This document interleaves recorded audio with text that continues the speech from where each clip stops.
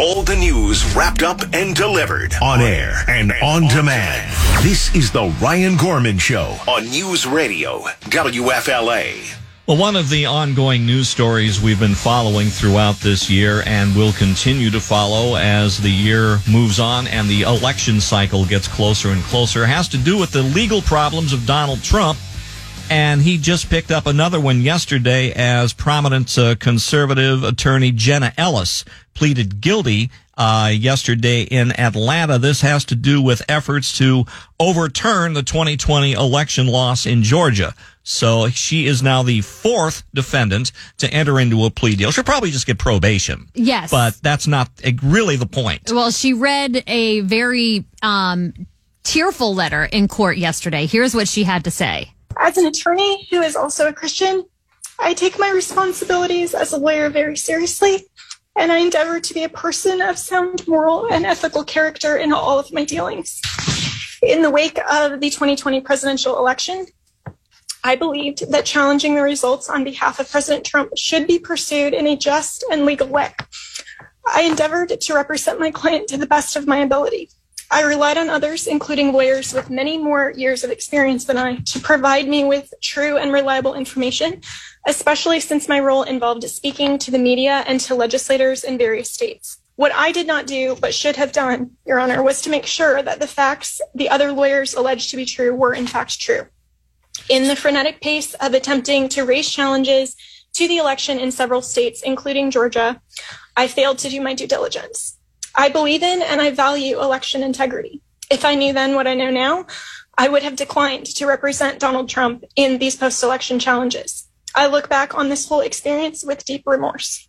So that's a far cry from her mugshot. Do you remember her mugshot when those came out a couple of months ago? She was smiling from ear to ear, and now not so much. So she's pleading guilty to a felony count of aiding and abetting false statements and writings, which does carry a minimum of 1 year in prison. I think that's why she did this plea deal. She's going to have to serve 5 years probation, pay $5,000 restitution to the Georgia Secretary of State, and she has to do that within 30 days. Now, if you're keeping score, this comes just a couple of days after a couple of other defendants, including Sidney Powell, entered guilty pleas in this case. Donald Trump pretty much responded by saying, well, Sidney Powell was never my attorney. She was just somebody that was on my legal staff in 2020. And his response to the Jenna Ellis plea, basically he said he didn't know anything about it, said it was too bad, said he wasn't worried about it. Okay. He's never worried about anything, is he? No, he's not. From Tampa Bay and around the world, this is the news you care about. The Ryan Gorman Show on News Radio WFLA. You know, we've been talking about this incident involving the JetBlue flight at JFK in which the plane actually did a wheelie and on the runway as it landed. Now we've got the perspective from someone who was inside the plane. Yeah, so this is what happened. The plane was actually at the gate. People were, starting to get off the plane, and all of a sudden the plane just tipped backwards, like the nose went up and the back, it was like it popped a wheelie. So a woman who was on the plane when that happened gave her account on TikTok. So what you're going to hear first is some audio of what was going on the plane when it happened, and then you're going to hear her give her account of what it was like to be on that plane when that happened. So here she is. So very slowly, little by little, move towards the middle of the apron because apparently everything is like it tipped up. So if you... That is what happened to my plane last night. We're landing in JFK from Bridgetown, Barbados. I was seated maybe 3/4 of the way back into the plane. And when just over half the plane exited, or maybe a little bit more, the plane abruptly tipped backwards so quickly and intensely that the tail of the plane hit the pavement. Of the jet bridge and part of the plane door broke. Airport crew said they heard on their walkie-talkies the nose of the plane is 10 feet in the air. And then we had to strategically rebalance the plane, which is why I'm now at the front. It was also scary because it tipped back down. And they tried to start fixing this, but also told us to watch out and move back. We all just panicked and had enough, and we said, wait till we get off. And we had to strategically exit the plane 2 rows at a time, take a break. 2 rows at a time, take a break. And thank goodness nobody was actually exiting the plane at the time it tipped backwards, because the state of that door... So apparently the door got mangled when the plane tipped back because I think it was connected to the gate. And so when it went up, it probably pulled the door off. But what a crazy thing to happen. I've never heard of this happening before. You got to wonder what was going on with the weight of that plane. So we'll have to ask Jay Ratliff, our aviation expert, when we talk to him tomorrow morning about how the heck does this happen. Also, if you want to see video of what this looked like, of the plane with the nose up in the air, that video is on our Instagram at Ryan Gorman Show. Yeah, by the way, that woman's name is Sinead Bovell, and she makes an excellent point, which we really haven't touched on to this point, is that when what goes up must come down. So after the plane goes up, as they start to get off the plane, bang, it comes back down again. Right. That must have been the fear that it was going to jerk back down and then people were going to fall over. Thankfully, nobody was hurt in this whole ordeal, but just another crazy, aviation story. And I feel like we've got him every week lately. I know. Well, when we come back, we are going to be joined in studio by the executive director and founder of a group called Coffee Uniting People. And it is a really great organization that provides employment opportunities for folks with special needs. And we're going to talk to him when he comes. Did he bring coffee? I sure hope so. He sure did. All right. On News Radio, WFLA.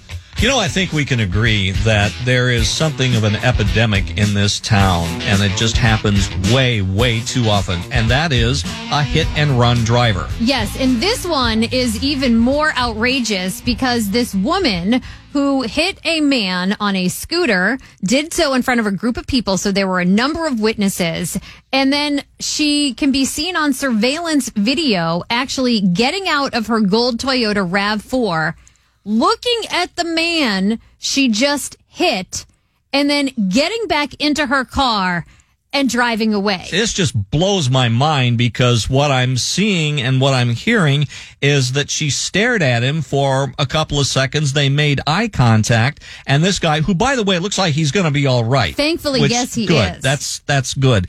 But said she had no emotion as she looked at him. And that is unbelievable. So the police are looking for a gold Toyota RAV4. She's described as an African-American woman, about 5'6", 160 pounds, long black braids, wearing a black T-shirt with white writing and blue jeans. Unbelievable. Yeah, it really is unbelievable. I mean, it's shocking enough when a hit and run happens, but to know that this woman, she knew she hit somebody. She looked at him, got back in the car, and sped off. No sense of oh my gosh, is he okay? It's just really unbelievable. There you are. Yeah, so this actually happened back on October 12th at the intersection of North 15th Street and East 26th Avenue, just outside of Ybor Grocery. And now that they have this surveillance video, they are, looking for her and hoping that somebody will recognize her or the vehicle. And call Crime Stoppers. Yes, absolutely. Now, over in Brevard County, this one's, I don't know what to make of this one either. A woman is facing DUI charges after deputies say she ran over and killed her husband with the family car while the pair were out looking for their lost dog. Yeah, so she got in the car to look for the dog, and her husband was looking for the dog on foot. She goes around the block, and when she comes back, she finds her husband lying in the street. So then the officers were like, what happened? And she said she didn't know. And they figured out that she had hit him. And she also reeked of alcohol, and her blood alcohol was a 0.12. I think the legal limit is 0.08, right? Yeah. So she was definitely drunk. She was drunk, and I think she has something like 2 glasses of wine or something like that. So that's really bizarre. Ryan Gorman Show on News Radio, WFLA. So I got to admit, Dana, I had to check. Chris made me a little bit curious when he was recapping his top stories a little bit earlier about Hurricane Otis coming ashore at Acapulco as a Category 5.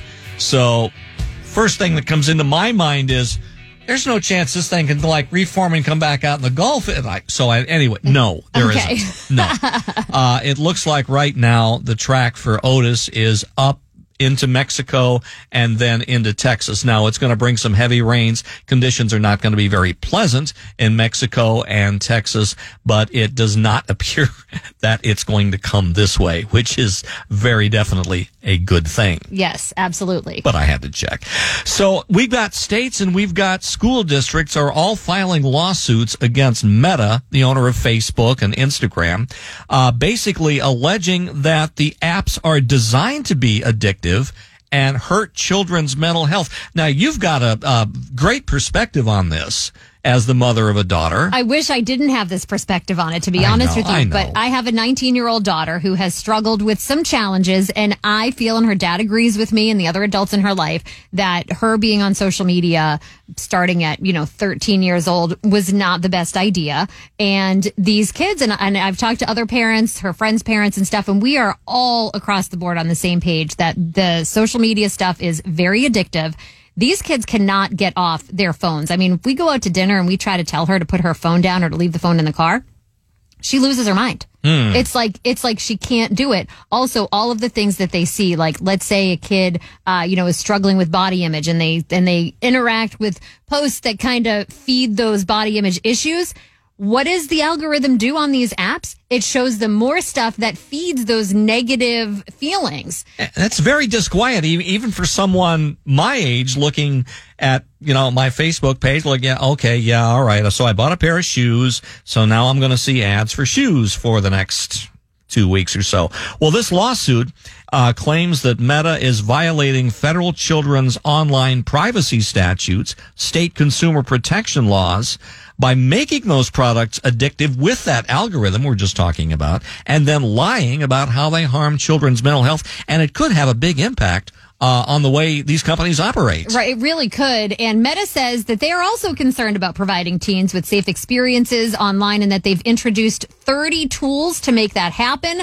But as a parent with a kid on social media, I can tell you that whatever they're doing, it is definitely not enough. I also wanted to note that, so there are 33 states so far that have filed, but 9 more other attorneys general are in the process of filing for their respective states. So this is probably going to get up to 42 states, and I wouldn't be surprised if we end up with even more than that. And yes, Florida is one of them. WFLA. Well, we've got a couple of follow-ups to some incidents involving mass shootings. And, I look at this one story, Dana, and I can't believe that this guy only got a year in prison for what he did. This is a property manager from California who was convicted of sending some 200 online messages to the father of one of the victims of the Marjorie Stoneman Douglas shooting, basically saying he was glad she was dead and the father was pushing a political agenda. These were really, really nasty messages. Yes, this was awful. So James Catalano from Fresno was sentenced on Friday after pleading guilty to cyber stalking, and prosecutors say the messages he sent to this father were callous and cruel. And he was angry because he thought that this guy was using his daughter's death to push a political agenda because he was, became an advocate for stronger gun laws after his daughter was shot. And then this man just decided to start stalking him. And he didn't start stalking him until a couple of years after the shooting. It was in 2021 when he started sending these messages. Over the course of 8 months, this poor father, who's still grieving his daughter, was getting vile messages from this guy. It's hard to believe that people actually take that perspective, and we saw an awful lot of this in a case earlier this year that involved a situation involving the Newtown, Connecticut shooting, where people were branded as crisis actors and, not even believing that it happened in the first place. Like it's just hard to believe that people can actually buy into that. And that this guy only gets a year. I really, if it were me, I would put this guy away for about 15 to 20 years. Right. Yeah. I mean, a total crazy person, obviously. And just how can you be so callous and cruel to send stuff like that to a grieving father over the course of 8 months? It really, I am glad, though, that there is a way to punish for something like this, because I feel like, until fairly recently, I don't really think we had a lot of cyber stalking laws where it was kind of like people could kind of just harass people all they wanted to. And because it's become such a big thing and it really does inflict emotional distress on people, now there are laws, so at least people don't get away with it completely. Yeah, and the Marjorie Stoneman Douglas people also had another blow earlier this year when the shooter was sentenced to life in prison. A lot of people wanted to see him receive the death penalty. That didn't happen. So, and then in Orlando, this is actually, I think, kind of a good thing, kind of a positive in the aftermath of a tragic situation. Orlando City Council has approved a proposal to they're going to pay $2 million to buy the property of the Pulse Nightclub property, where 49 people were shot back in, I think, 2016. And I think there was a little bit of controversy over whether the city should pay for the property or whether it should have been donated.